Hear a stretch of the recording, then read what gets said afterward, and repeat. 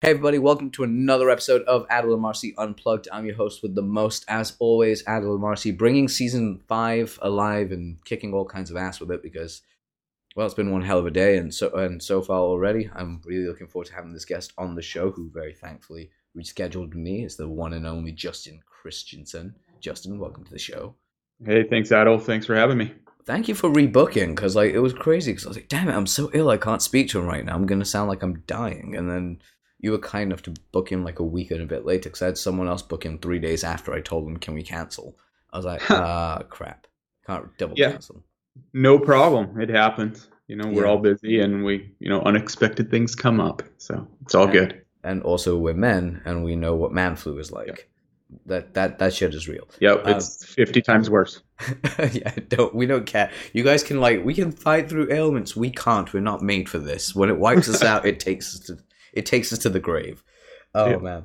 But real quick, shout outs to our sponsors for this show, which is of course your site as well. You're the president and CEO as well, or just president Uh, of Co-founder and president. co-founder and president of conversionfanatics.com. Go check it out there. You guys can actually realize which ones are which website metrics are the most important for you to focus on actually versus the ones that you think you should focus on, and most importantly get a free conversion analysis on your website, right? That basically they can go through like the checklist to make sure that they've got everything checked off, that it Yeah, works. we'll actually dive deep into their analytics and do an actual human analyst will come through all of their data Oh and god damn. give them a fancy report. Yeah, so you guys, if you have a website and a business that needs to actually increase on its conversions, or at least make sure that you actually are hitting all the right checkpoints, go do that because you actually get a human for once versus a machine or a report that's just written without you speaking to anyone. This is a great way for you guys to get this as a service. Also, this episode is sponsored by adelamarcy.com/ThriveCart. Now, ThriveCart is the cart that I use. I have done since the day that it was incepted. It's again by the same people who make Ordello, Easy Video Suite, and a bunch of other stuff. I can't remember what Josh has done, but he's done some crazy good stuff. I use them, and quite a lot of other people in the industry use them as well. The price is, I think, $555 for the one-time payment, which is a drop in the water considering it's otherwise sold at $97 a month. And when you go through ThriveCart, through that link particularly, I also set up and help you with your. I have a group call for like emails. I'll be sharing with you guys as well. Now that being said, let's just jump onto this. My first question really about Justin because I followed your work for a number of years. I remember when IMSF where it was that what it was though. It was it became really blatantly obvious that was your thing. Was you're a conversion specialist? Like you analyzed what metrics really went into conversion rates and how to optimize them. Yeah. What really got you fascinated with that? Because that is so niche. Um, well, I mean, I've been fortunate enough to make a whole hell of a lot of money in the digital marketing world. Um, when I first started back in like 2002, it was just the Wild West. And I got fascinated with you could tweak one minor thing and get way more output. So I got fascinated with the psychology behind why people do things online and what what makes them take that desired action, what makes them fill out that form. And I had an information publishing company, and I had done a bunch of split tests for ourselves and published that information. And I remember one real turning point that, hey, I'm onto something was I added just an animated arrow to a button, and people swiped it left and right because of that particular case study that I published. And I increased our lead generation by it was something crazy, like 35% more leads, and it produced like an extra $2,000 a day in revenue because of it. Wow. And so I've just been always fascinated with why people do and take those desired actions. And, there's no real holy grail or, one specific thing in digital marketing that will get you to the end goal that you're looking to get and the success that you're looking to get. But one thing has come close, and that is conversion optimization. We have tested everything from, landing pages and copy, and people subconsciously do it on a certain level, but they don't do it effectively. So when I sold my previous company, I basically people just kept asking me, like, what the hell are you going to do next? And they said, can you just help me with implementation and optimization? And so I started a small consulting agency, had like 9 or 10 clients at a time. And then my business partner and I partnered up and actually formalized what's now Conversion Fanatics. That's incredible. Now, I do have a couple of questions here because the way that I look at conversion metrics, and it's going to sound really weird, but because my mind, I'm not very analytical in the way that I am to a certain degree, but not to the point where I like reading up on small little metrics and little tiny changes. Even the word metrics kind of like slightly creates a visceral response of like trying to move away. That's where my head's at. Because of something like that, I kind of more or less go on intuition and feeling, which has paid off a lot in like what I know works when I write copy. But what are some of the biggest mistakes people make with, say, landing page copy when it comes down to the conversion metrics that aren't converting as well? Well, a lot of people focus solely on the conversion rate. Yeah. And,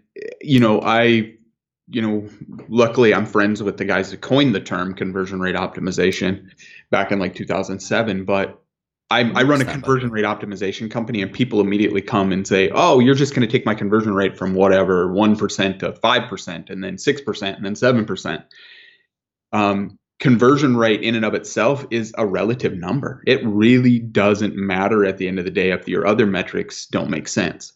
So I get people thinking about it from a visitor journey or a user experience, user interface standpoint, and then paying attention to what, say, your cost per acquisition is, or your average order value is, your lifetime value, and thinking about those other metrics. And if you can make those work, and what I write about in my book too is the tipping point. So when your average order value exceeds your cost per acquisition, that's the tipping point. So it doesn't matter what that conversion rate is in there. If you can make those numbers work, then you can massage your conversion rate and your average order value to then be more profitable, if that makes sense. So kind of taking the reverse route around rather than I'm trying to increase my conversion rate on my opt-in page, and then kind of like make up the rest of the numbers. Like, okay, for every 100 people that come in, I guess maybe 3% of them buy my tripwire, and then maybe 1% of that 3% end up getting whatever it is.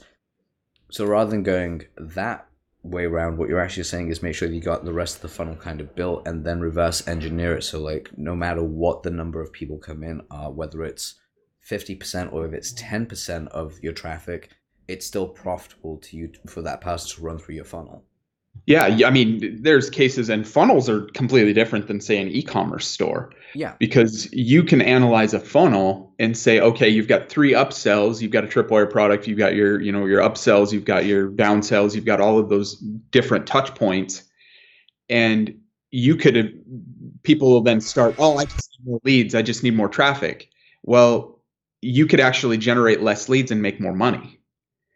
Yeah. So you focus on the certain elements. So for instance, we had a client that was selling a supplement through a funnel, and they're like, oh, we just need $3 more average order value. It wouldn't have mattered. We could have worked all day long on their checkout process, but that wouldn't have mattered if they wanted to increase their average order value. And if we increased their average order value $3, they could scale it like 500 times on traffic. So it helps with the scalability. So if we would have focused on their checkout process, that wouldn't have mattered. They would have had more customers come through, but that wouldn't have made the biggest difference. So instead, we focused on upsell 1.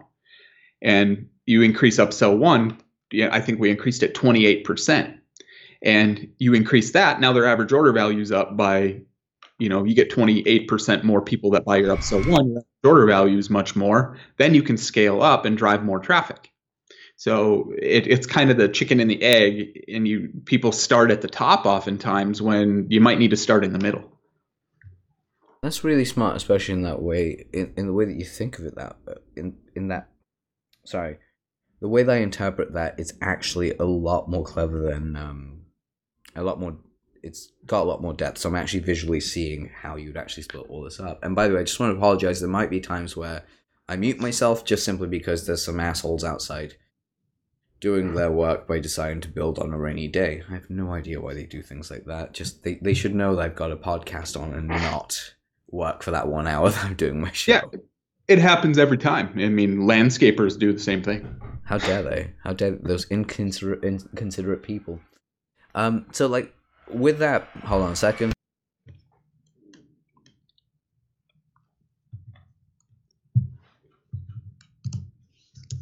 That one took a little bit longer than I expected and still going, which is fun. But yeah, so the question I really wanted to ask you particularly, what was it that actually influenced you in that sense to, and I kind of feel like I'm dancing around this way, don't, that's not, sorry, what really influenced you personally to like seek this out as the area of your expertise? Because I know you went through all the other different metrics and you really enjoyed it, but what was it that would spark your interest in such a depth that you're actually like even looking at things such as graphics in the way that they're, because I assume you guys look at the coloring of pages to make sure maybe that has an effect, because I remember there was a time ages ago where like if it was a red headline and a black sub headline, that was a good win, but if it was blue and black for some reason it didn't convert as well.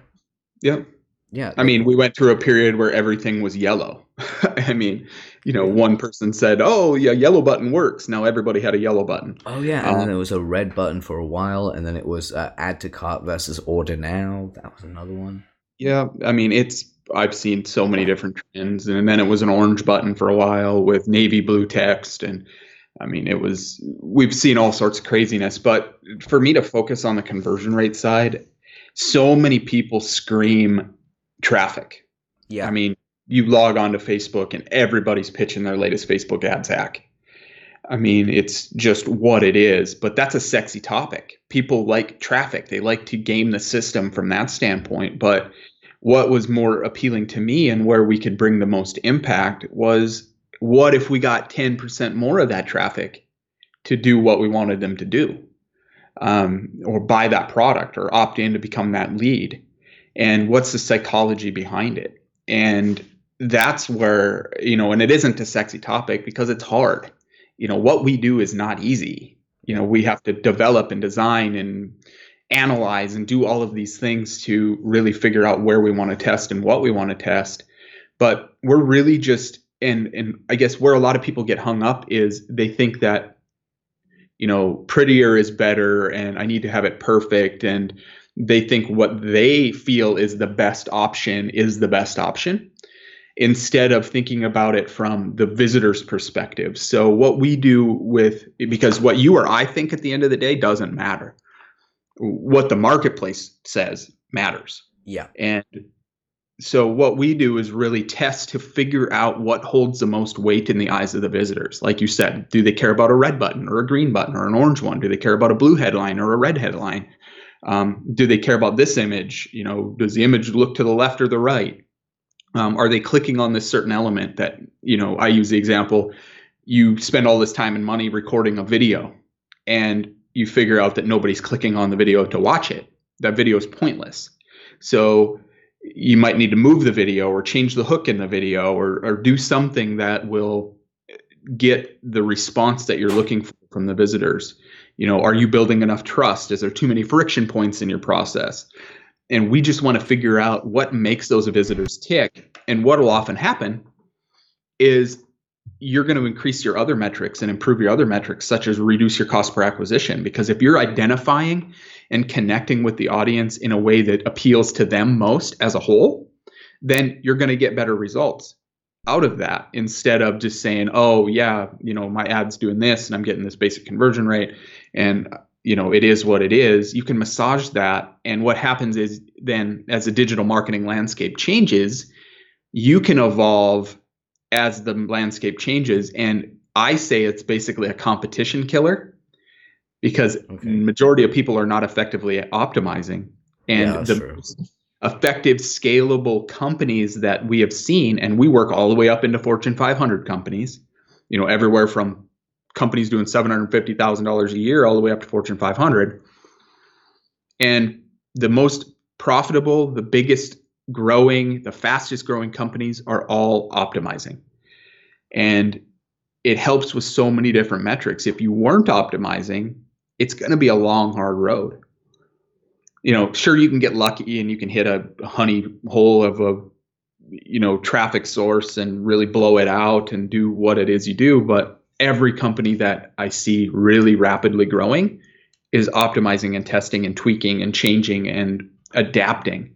And I was fortunate enough on my podcast, which I don't do anymore. I interviewed Perry Marshall, who's, kind of the godfather of Yeah. pay-per-click and, the 80/20 principle, rules of marketing book. And That's just a legend. genius guy. Yeah. I've followed him since 2005. But he said the only way to get exponential growth in your company and your business is to optimize. He's not wrong. No, and I mean, we see it time and time again where companies will come in and say, we need scalability, we need to do this, and we've helped companies scale 1,850% in a year. We've helped companies scale 300% in a year, 60% in a year, and get traffic sources that were break even or maybe slightly profitable to be wildly profitable. And this is not even touching the ads. This is just optimizing the user journey and removing those friction points and figuring out what actually the visitors care about most. And, we've taken companies where they weren't profitable on a subscription type model for 5 months to be profitable almost day one. That's insane. Reducing customer acquisition costs 80% is I think that's our high. We took it from, they were paying like $80 or something, and then we got it down to 10. Wow. Another one had $27 customer acquisition costs. We got it down to 13, and we weren't even touching the ads. Wow. So yeah, you guys were literally just straight optimizing everything else, and the ads just kind of drop down in price because obviously it's being clicked on, the customer's responding, and of course that gives them the idea that they should be subbed up more.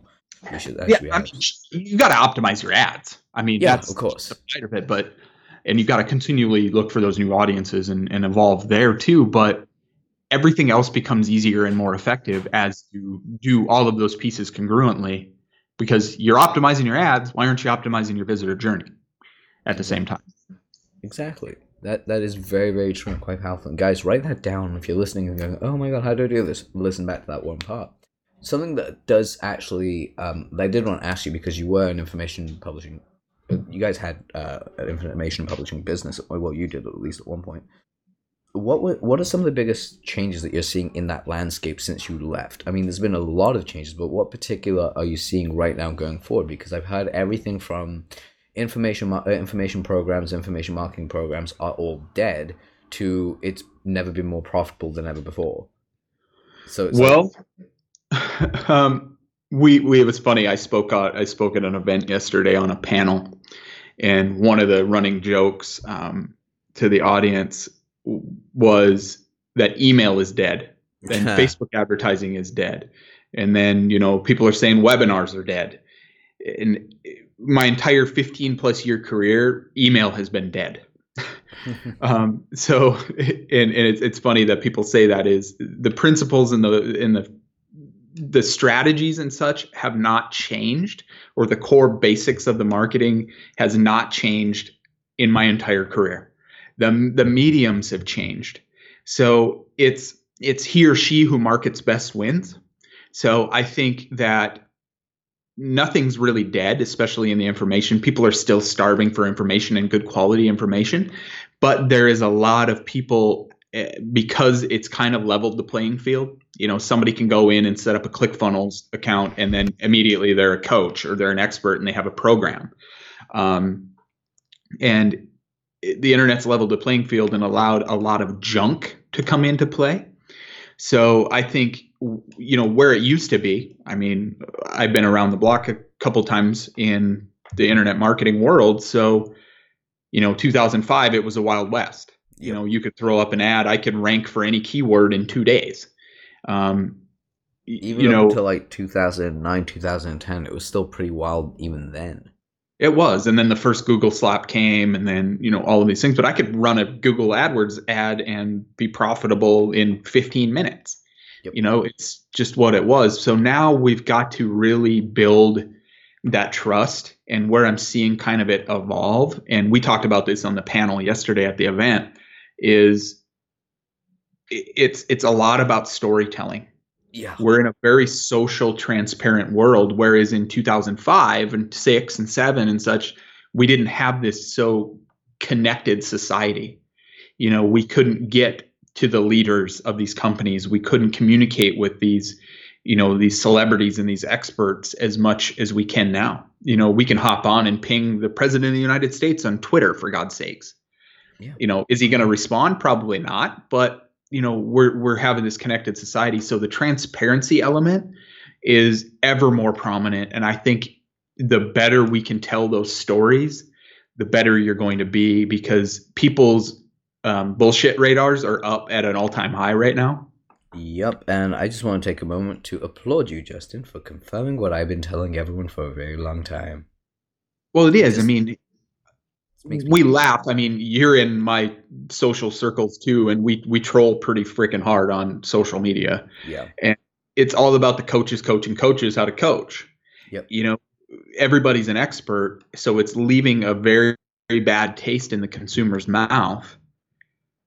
Yeah. About what it is that they're getting. They're spending these these big high ticket numbers, the $10, the $20, the $30,000, and they're not getting $100,000 worth of value.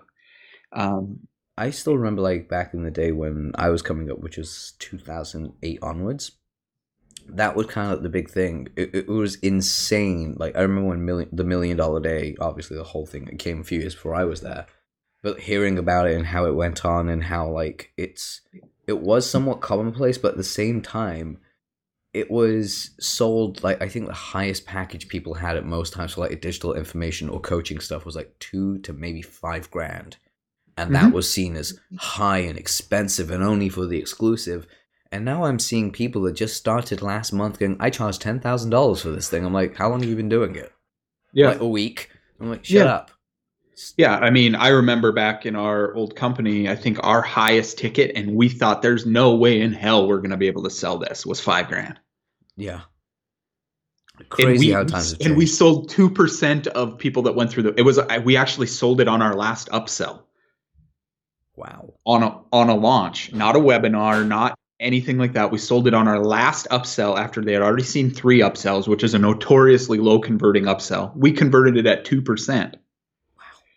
Back then. But now if you don't have a $500 to $1,000 product, there's something wrong. And it's changed there, but that's also leaving a bigger sour taste in the mouth of the consumer because they're spending a lot more money to get less quality. I remember we did, I think, a $1.3 million launch one time, and I think our front end product was $250. Wow. But it was hard. It was even hard then. I remember some of the original gangsters in the internet marketing world that I'm fortunate enough to be friends with. They're like, there's no way in hell you guys are going to do $1 million. And I remember being on Skype because we didn't have all the cool technology anymore back then. It was just Skype, and we were chatting back and forth. I'm like, hey, okay, 800,000. All right, 900,000. And we watched it, and then the last day hit, and we hit 1.3 million. But it is. I'm seeing a lot of it, and people scream it all the time that people buy from people that they know, like, and trust. And we're even seeing it in the e-commerce world, where companies and visitors are seeing a product and they're immediately going to the About Us section. Yeah. They want to know that this company is legit. They want to know, reviews are driving things a lot heavier now, and real reviews. And that's why, we've got all of these, Trustpilot. We live in the Amazon worlds where we know that those are real reviews. Amazon polices them very hard. So they follow the people that they know, like, and trust. And the better we can do that, the better we can market to the audience, and the better we are going to do. And that's going to cut down a lot of the clutter. And thankfully, Facebook is helping a lot in that marketplace and cutting down some of the people that are trying to game the system. Yeah, no, I agree with you entirely. And I've seen a few good casualties come out of it too. But overall, it's a hit. It's a sacrifice hit that you're willing to make for the greater good. Yeah. Yeah. I got my business manager account shut down because we had it tied to, when we used to run traffic for people, we had it tied to 2 companies that still we had access to, but we hadn't touched in like 3 years, and those companies got flagged, and in turn we got taken down with it. Yeah, so being extra careful with that stuff would be advised. One of the things I really did want to ask, particularly, or actually not so much ask, but like comment on, is this idea right now that there is still this wide open gap that people really could look at as an idea, and this is just an idea that came to me, is you could really develop a price and product at the same range that the old, like the prices they were like 10 years ago, like an ebook for 37 or 47 bucks, maybe a $97 upsell, and then maybe 2 or 3 upsells later have a $500 to $1,000 upsell price point there. Yes, you will make less money initially, but you'll have a more constant stream. If you think about like someone like Marlon Sanders, who's been doing this for God knows how long, right? He's been doing it forever. And his stuff still crazily sells even at a low point and still turns over a really good figure for him. Yeah.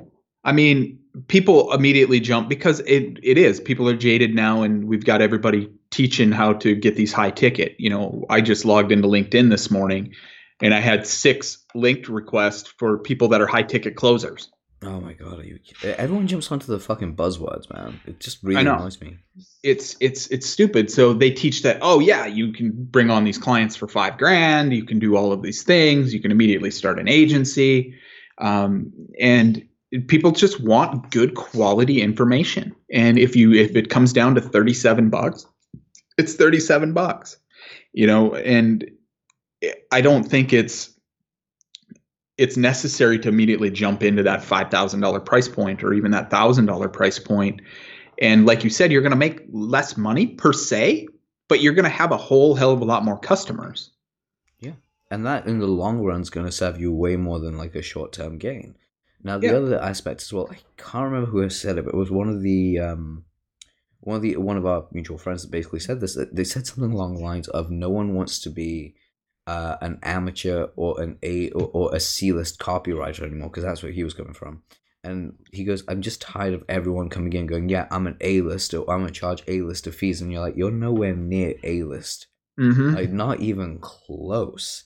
And you're like saying that you're going to go ahead and charge this much there is. This much money for what you do. And as someone that's in that world, it used to bug the shit out of me. Now I've just realized I've just got to beat them at their own game. Like, you know, make sure do better than they do, and make sure that the audience knows exactly what the difference in quality and product is. I mean, there is a lot of junk I came up as a direct response copywriter. You know, I remember being top dog when I charged, you know, I think I made $10,000 to write a sales letter one time, and I thought I was just the shit, yeah, on top of the world, and I was mediocre copywriter. And I mean, I got results because I was just fanatical about making sure it converted. And there's a lot of guys out there, like you said, they say they're A-list, but they're gonna find out quickly that, you know, unless their client is a fanatical tester, you know, I can't remember who it was. Was it Halbert or was it somebody? I can't remember who it was. Maybe Michael Fortin or something. Mm-hmm. Back in the day said, he goes, I'm not that great of a copywriter. My clients are just fanatical testers. Yeah.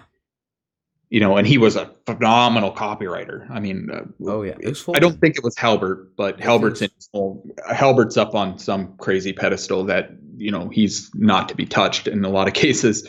Yeah, I think my egotistical rant at Bond a couple of years ago was hilarious because like he encouraged me, which made me laugh so much more. Because I jokingly said, I seen him on the show, I think I jokingly said something like, oh, don't worry, my goal is to dethrone your dad by the time I hit 40.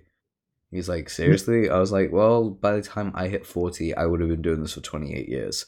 So I've got a pretty good fighting chance. And I think Bond's only response to me back was, hey man, if you believe you can do it, you should totally go for it. I'll back you 100%. I was like, that's really nice.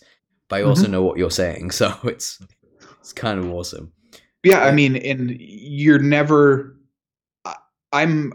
people put me in the category of conversion expert, but I'm just awesome at being better than I was yesterday. Yeah. You know, all I try to do is just like in testing and just like in copywriting, you're always out to beat the control. My good friend, Eric Graham, who's a phenomenal copywriter in his own right, and conversion person, he just says testing is like a video game, but except for high score, you make more money. So you just always go out to beat your control, and you just go for that high score every day. And I look for that in every area of my life and business to just try to be a little bit better than we were before. And if you just live by that, you're eventually going to become, it's going to become fluid and just kind of a habit in the way that you go about things. And copywriting is no different. The more you practice your craft, the better you're going to be at it. Yep. And it's just like, speaking on like some little things as well as you pick up over the years, it's like the little tiniest things. As long as you keep yourself as a student in that world, you'll always pick something new up every single day. I mean, there's stuff that I look at with you that I sometimes think, I was like, holy shit, I didn't even think of doing that. Yeah, I should have done this. And it's the great thing about, you know, doing what I do. I get to see a lot of things across a lot of businesses that are very effective, and some stuff that really isn't that effective. And it's just a real humbling kind of experience to see that, and it helps me evolve in all other areas. You know, I stood in a room yesterday, standing right next to a guy. Actually, there was 3 of us standing there, and 2 of them make over $100 million a year. Wow. In their businesses. And, you know, I got to shake hands with Michael Dubin from Dollar Shave Club yesterday. Wow.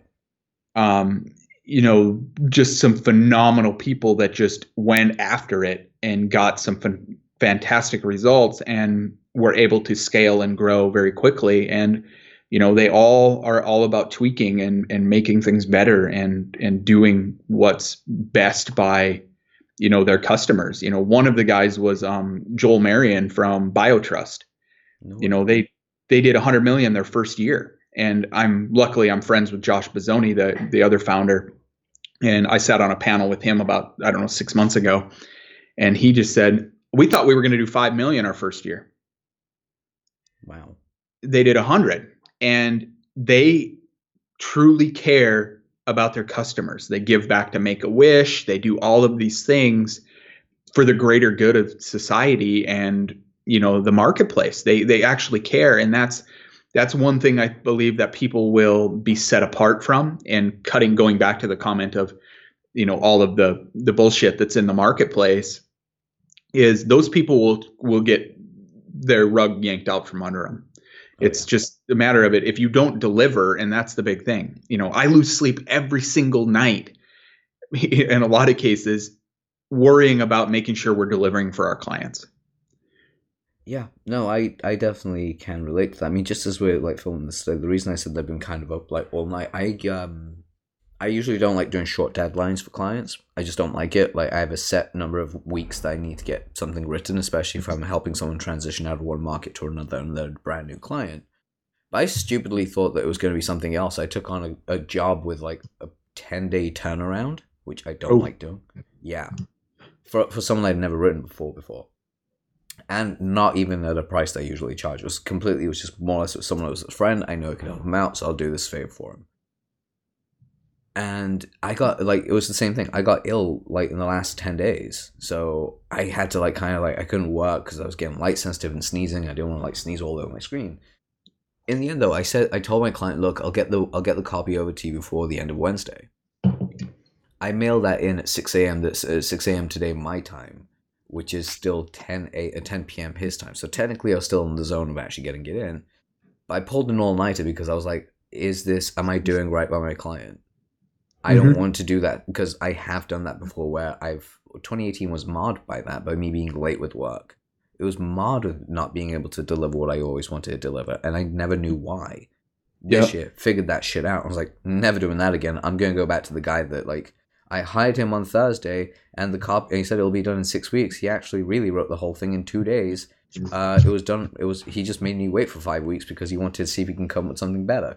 I was like, that's the kind of guy I want to go back to being, and that is the kind of guy I'm going back to being because that's who I am.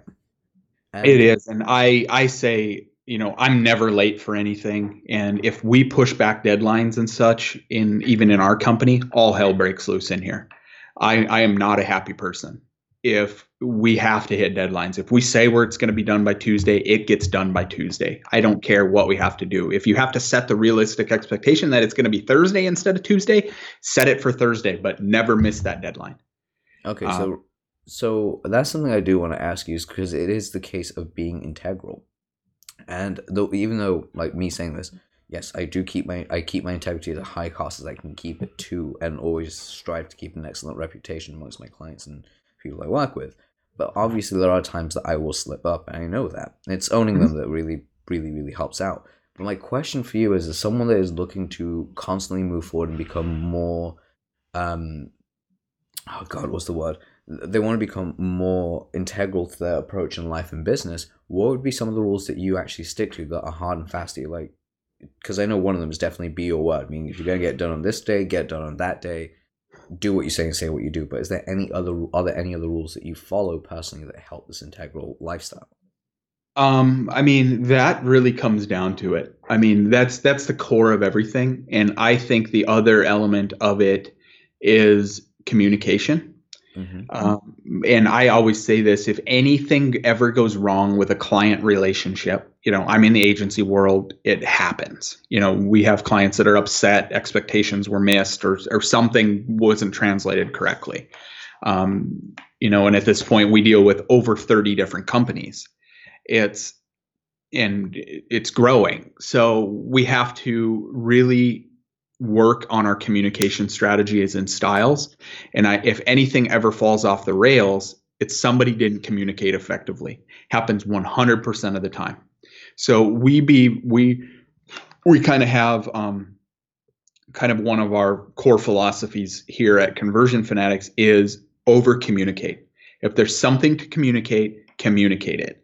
I never want a client to come to me and say, hey, where is this at?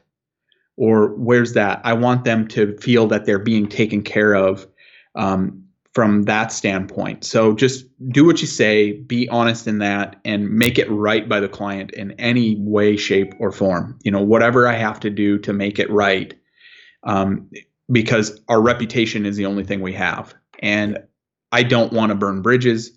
It happens. It's what it is. Something goes completely off the mark, but I don't want that to happen.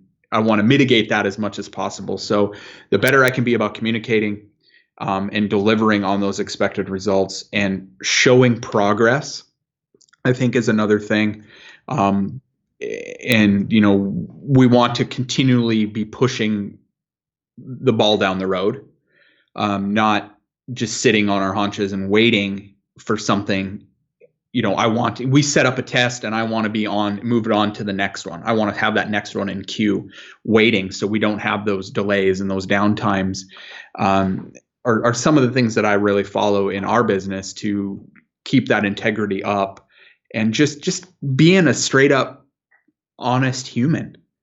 I mean, and it passes along too. I mean, I've got a big staff, I've got all of that stuff, and I make sure I pass that on to them, and our clients, and through them, that I truly care about it. I'm not just the president and co-founder that is out of touch with what's going on in my organization. I truly care about it. I chimed in. And just in full transparency, we've had a week from hell. Just fires and stuff popping up, and it's not all roses and butterflies. I drove up to Dallas to be part of that event on Tuesday afternoon, and my phone blew up my entire 3-hour drive. Wow. I was getting buzzed every 30 seconds, and I finally had to mute all my notifications because I got tired of hearing it buzz.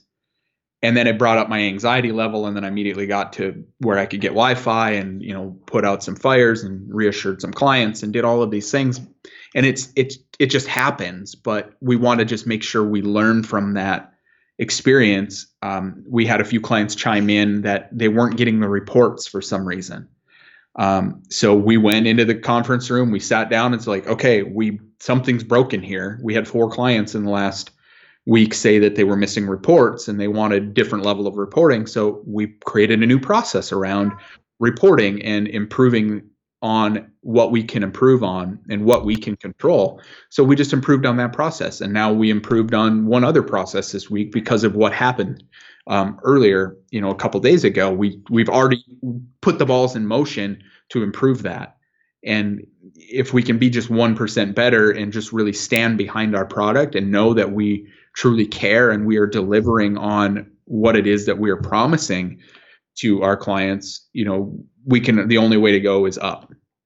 Yeah. If that No, makes no, that makes complete sense because right now you guys just something I find very admirable about you, and it sounds really strange when I say it out loud, but it is something I truly admire about you, is the fact that even after all these years, after everything, you still get anxiety when something goes wrong and you're like, I have an email from this client that I need to read and it doesn't sound good by the subject line, whatever it is, but you get the anxiety like creep up on you. And it's not an anxiety of like, oh my god, what if something's wrong and it's more or less like, oh shit, what if something went wrong for them and I really care about them and I want to make sure they're okay so I can reassure them, but also what can I do in this moment?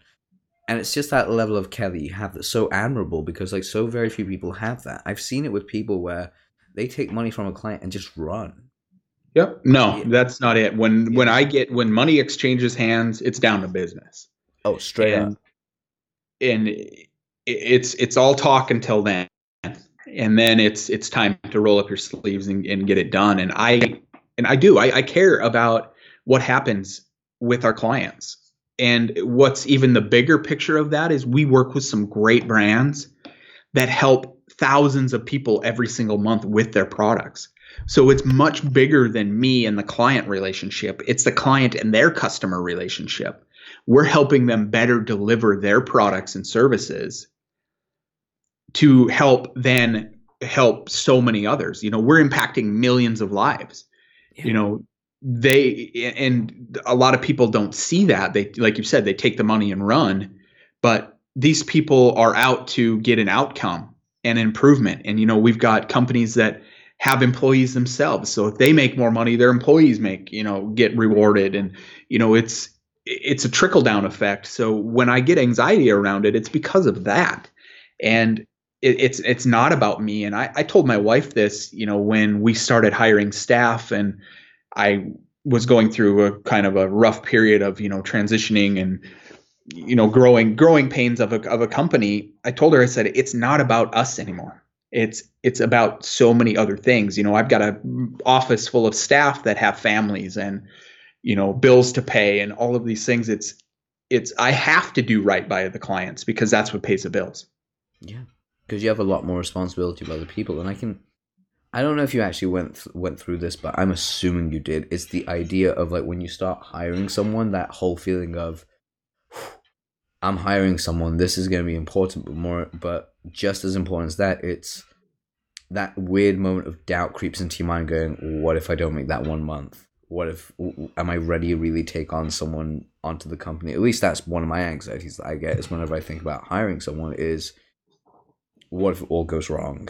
What if I can't pay them? What if this happens? And then like immediately at the end of that, it's okay, I need to settle down mentally and go, right, I got this because this is my motivation now, is that I have to make sure I do right by people, not only because it is right, but because other people are depending on me for it.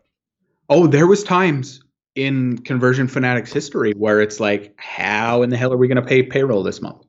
Yeah. It's just, and it might happen again. Who knows? But we just try to be, like I said, a little bit better than we were yesterday. It compounds. I'm not looking for home runs here. I'm looking for base hits. And there was a period of time where Manish and I didn't get a paycheck for 6 months. It's because, but the staff got paid, and our bills got paid, but we sacrificed that for the greater good. And there was a point in time we went to sponsor an event. I was talking about this with our VP of marketing yesterday at the event. I was like, there was a point in time where we sponsored an event that cost us like 25 grand. And it was like the last 25 grand. Wow. And we said, we have to bring in 10 clients out of this deal. We have to, or we might not be around in 2 months. So people see the good side of things, but they don't see the bad. Yeah. But we ended up bringing in 10 clients at that event, and we got out of the funk, and we had to do a lot of adapting and adjusting and really soul searching and and adapting to what the marketplace was telling us. And unfortunately, in the agency game, it isn't like you change it today, you see the results tomorrow. You change it today and you see the results in 6 months. Versus I can run a split test and I know in a couple of days whether it's going to work or not. But in the agency world, it isn't that way. So we had to kind of go on good faith and our good intuition and just listen to what everybody was telling us. And fortunately, it worked out and we saw, double-digit growth because of it. So, and it all just comes back down to actually giving a shit about your clients and your customers in that sense. I mean, even if you're selling a consumer product, to a B2C, I sell B2B, but our clients sell B2C, is just care about your customers. One person on the panel yesterday said, just be available, comment on that Instagram post, or if somebody comments on your post, DM them back, just truly care. And the more real and human nature you can have behind that, the better off you're going to be in the long run. And so many people, especially in our world, they live in the launch mentality where they're just going after that next big launch and they're trying to hit those home runs constantly instead of working to grow a brand and have some sustainability and some growth long term versus just, oh yeah, I've got this trick this week and I'm going to launch a program and I'm going to make 50 grand and I'm going to move on and I'm going to move on to the next one. I mean, how many softwares out there? How many freaking JVZoo software launches have you seen where they don't work at times? The product in 2 months. Yeah, it's basically like, oh, this is out of date, so you got to update. It's like, oh, we can't update because we haven't even done the update. And it's like, yeah, it gets frustrating. It's one of the reasons, if I may just talk about this for a moment, it's one of the reasons why the copywriters room, my copywriting course, I tested different price points. I wrote the sales letter to that. And by the time the show comes out, I would have actually updated it to the new VSL that I'm writing as well for it and the upsell. But none of that came like, okay, I have this battle plan. It's going to be this much, and there's going to be an upsell. There's going to be this. There's going to be this. It was just very much, I don't want a big JV launch with it. I kind of want to buy like 1,000 clicks to it, test and see what I can optimize with 1,000 clicks and see what my lifetime customer value is, see where I'm going right and wrong. And then reverse engineer that. So the next time I buy 1,000 clicks, if I bought 1,000 like website clicks to my page for whatever reason, like if I did solo ads for it, because it would be relative. If I did that and I paid 1,000, I did 1,000 clicks for it, and I only got 4 sales out of it, that is an abysmally low conversion rate. But that still tells me that, hey, that's a 0.4% for you. So okay, how do you get that up from 0.4? I now have a baseline to start with. Mm-hmm. And it's all about, and it's what you say. It's basically constantly improving 1% a day. Now, I did have a question for you here, particularly. It's one of my favorite questions to ask on the show, and it's one that I'm gonna throw a little bit of a curveball at you because I changed it up a little bit. And that is, if you were to like recommend 5 books for someone to read that really influenced you, that you'd be like, I wish you would read this. What 5 books would they be? And here's the little split for you. 3 of the books are non-fiction, but 2 of the books can either be fictional or movies that impacted you. Oh, that is a curveball. Oh, I thought I'd throw that in there. I'm a voracious reader, so I guess 3 books that jump out to me are Playing to Win by A.G. Lafley, who is the founder of Procter & Gamble. Work the System, and Top Grading. Ooh. Top Grading. That Work the System and Top Grading are basically our Bibles here, because I was notorious for not letting go. So it was, if it's going to be done right, it's going to be done by me. So luckily my business partner balances me that out. He's like, I don't want to do it. I'm just going to hire somebody to do it. So that really helped us in our hiring and letting go and setting up systems and processes and finding the right people for the right roles. Influence by Cialdini is one of my all-time favorites. One thing, it's a movie / not a movie. It's more of a documentary, but The Men Who Built America. Excellent. Which is the Rockefellers and, all of the that, Carnegie and the industrial age and all of these things back when railroads were the thing. Um, that's been very inspiring. And believe it or not, and I know a lot of people might balk at this and be turned their nose up at it, but is Atlas Shrugged. Wow. You can believe it or not, but it's just I think it's a very good story behind it. And it's crazy that some of the stuff is actually coming to fruition from it, given that it is a fictional book. But even though it's a very difficult and very long read, I like the storyline behind it, and it's kind of got me thinking differently about how I approach business. That's excellent, because that's it's really interesting. I've got Atlas Shrugged, but I've never actually sat down to read it, because every time I did, it was one of those books that I think I need to read it at the right age. Because reading it too young, it just, for some reason, I was like, man, this book's at the time, I think my perspective was, this book seems very what's it called? Because her entire philosophy is on being very objective on everything. Yep. So at that time at my age, I was like, no, this doesn't sit right with my ideals, and I don't know what's going on. Now I'm older. I'm looking at it going, I could really reread this book. Just curious, what was? Sorry, you were saying? It was just comes down to the capitalistic nature of it. Yeah. That it's just that. I mean, I look around, and even thinking about that book, and it's funny that we talk about this now, is my wife and I actually just sat down and watched the movies, the Atlas Shrugged movies, which are absolutely terrible, low quality production, but they're just, it's a good story. But I just think, and I look around from the capitalistic nature of things, is everything around us came from that. I mean, I'm looking at my desk, and there's a pen, and there's a calculator, and there's, my AirPods, and there's paper that the checks were printed on, and, the can that my water came in. Everything came down from that capitalistic society or nature, that somebody had a vision, somebody had a dream to create something, and they built it into a thriving business and brand because of it. Yeah. And that's powerful in its own right, when you actually realize that is how our basic forefathers and ancestors basically created everything we have. One of the other questions I wanted to quickly ask, because I was looking at getting this book, what was the second or third book that you named? It was After Work the System. Top Grading, that's the one. I was trying to figure out what it was, so I only got the top part. Top Grading. And that is by, if I remember correctly, that is by Bradford D. Smart. I believe so. Yeah, it's the logo with the arrow pointing up on the eye. Yeah. Got it. So that's being ordered to my house this week, so I can actually read it, because it'll be good to actually have.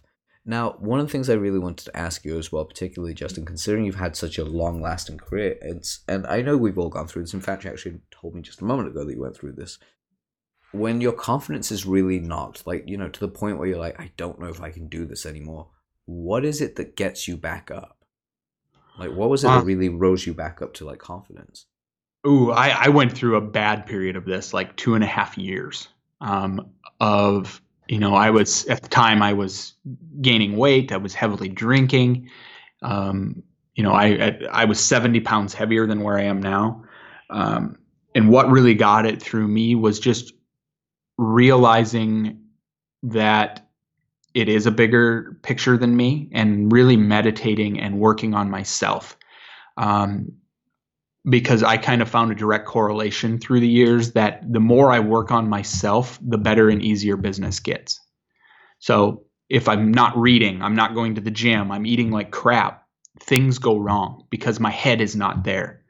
And I went through that period of about 2.5 years where something happened, and we won't get into that, but something happened that really just sucked the wind out of my sails. And luckily I had some very good friends that kind of revived that confidence in me, and then got me thinking about it from the standpoint of my personal well-being. And, we talk about personal development all the time in our worlds, but it's true. I've seen it. If I haven't been to the gym in a while, if I haven't, eaten the best, and I find myself eating a lot more junk, I feel sluggish. My mind's not clear. And I just can't be confident and deliver my best self to what it is that I'm set out to do for that day.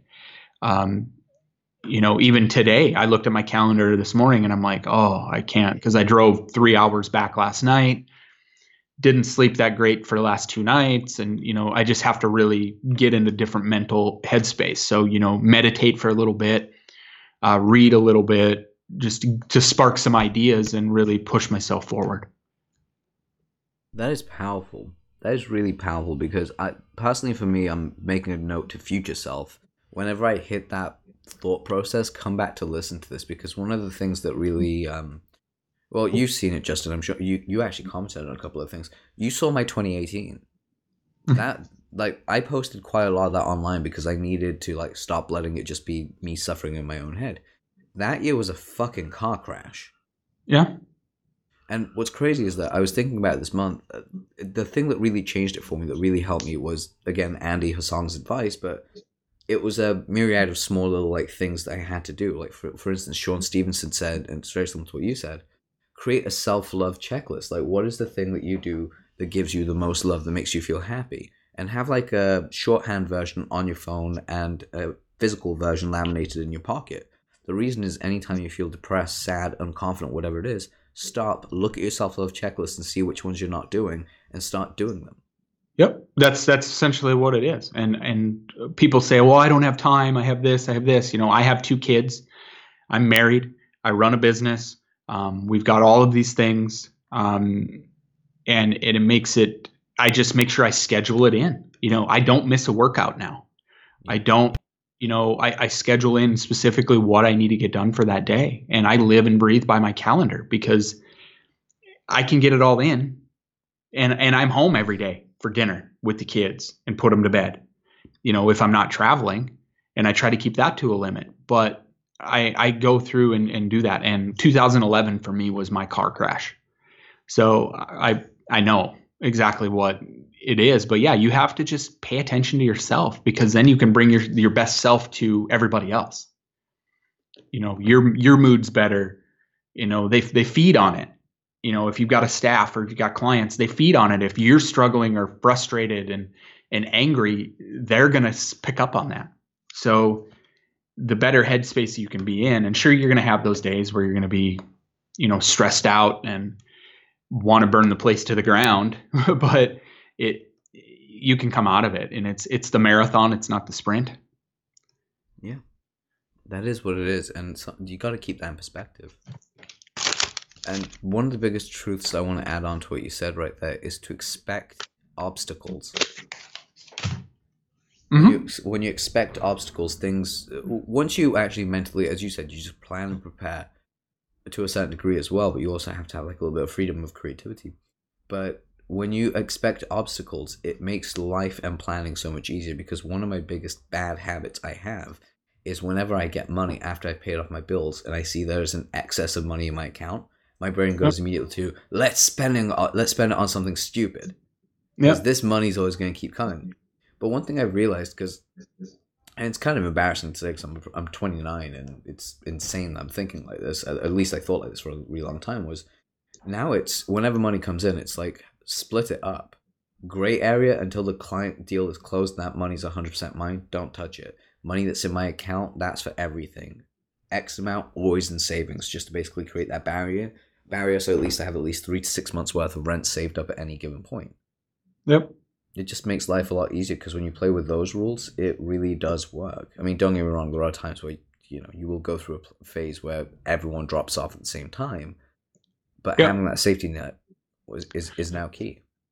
And we changed our philosophy and our mindset before. We were just, for the last couple of years, we've been, let's just get more clients. We just need this number of clients to be this successful in this. And I changed my mindset this year to be like, and it's hard for me to embrace, because I want to please everybody as far as our clients, and I want them to stick around forever, but clients are going to come and go. And I've really embraced that this year, that I can't have lifetime clients for every single thing. Some are going to drop after 4 months. Some are going to, want out early in the contract. Some are going to stick around for 6 months. And on average, they stick around for 10. But I just know that we're in it to, if we just continually deliver that, bring on more clients, I think that mindset shift for us is going to help us with the triple digit growth that we're looking to achieve this year for the company, because we're not so dwelling on keeping the last client, keeping every single one of them. But we just got to put those checks and balances in place to mitigate some of that turnaround and make sure we're just delivering what it is that we promised, and the rest of the cards will fall where they fall, and they're going to fall in our favor. Yeah. That is a great mindset to definitely have. Real quickly, I just want to say thank you so much for actually taking the time to be here with us, Justin, because on that note, because it's insane. My mind's blown. I'm actually you can't see me right now, but I'm actually taking notes on that last part as well. Just sat there going, "Oh, that's a really good thing for me to remember that I need to write down." It makes life a lot simpler. And I want to thank you again for being so open with us and sharing your story, but more importantly, sharing the challenges that you went through and actually coming out the other side kicking ass. So I applaud you for that. Yeah, thanks. Thanks for having me. I'm always happy to share, and I'm usually pretty transparent and open with the struggles and the good times alike. Yeah, definitely. All right, guys, go check out conversionfanatics.com. Get your free website analysis there. And more importantly, just follow Justin. He's a really good dude. And there's no higher thing I can say about this guy except for I think his stuff is just groundbreaking and brilliant. So, guys, go check out conversionfanatics.com, and I will see you on next week's podcast. Take care.